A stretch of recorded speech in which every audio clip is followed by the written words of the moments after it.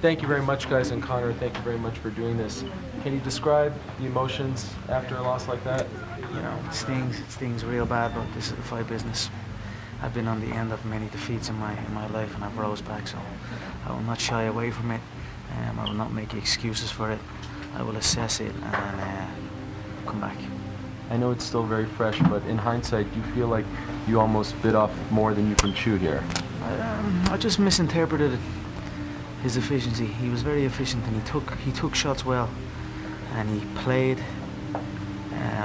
with his energy well, whereas I didn't. I blew out. He did not. He almost felt I hurt him many times in the fight. I abandoned the body shots. The body shots were doing damage, but he caught me 1 or 2 jabs to the body, and I avoided his body then after that. But he played well. He went into autopilot mode where I panicked a little bit, and this is it. You win or you learn. So. Does this result mean that you're done fighting at 170? Yeah, definitely no. No, I take any fights. When the history books are written, I show up. I had many opportunities to walk from this fight, even after Nate got brought in, you know. So I show up if there's 170. You know, I enjoyed the test.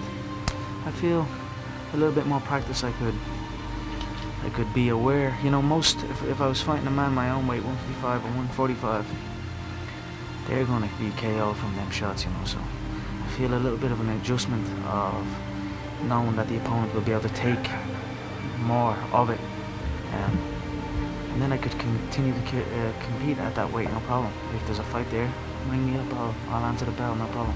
As you can imagine, all your foes are asking to fight you now. In a perfect world, what would you like to do next? You know,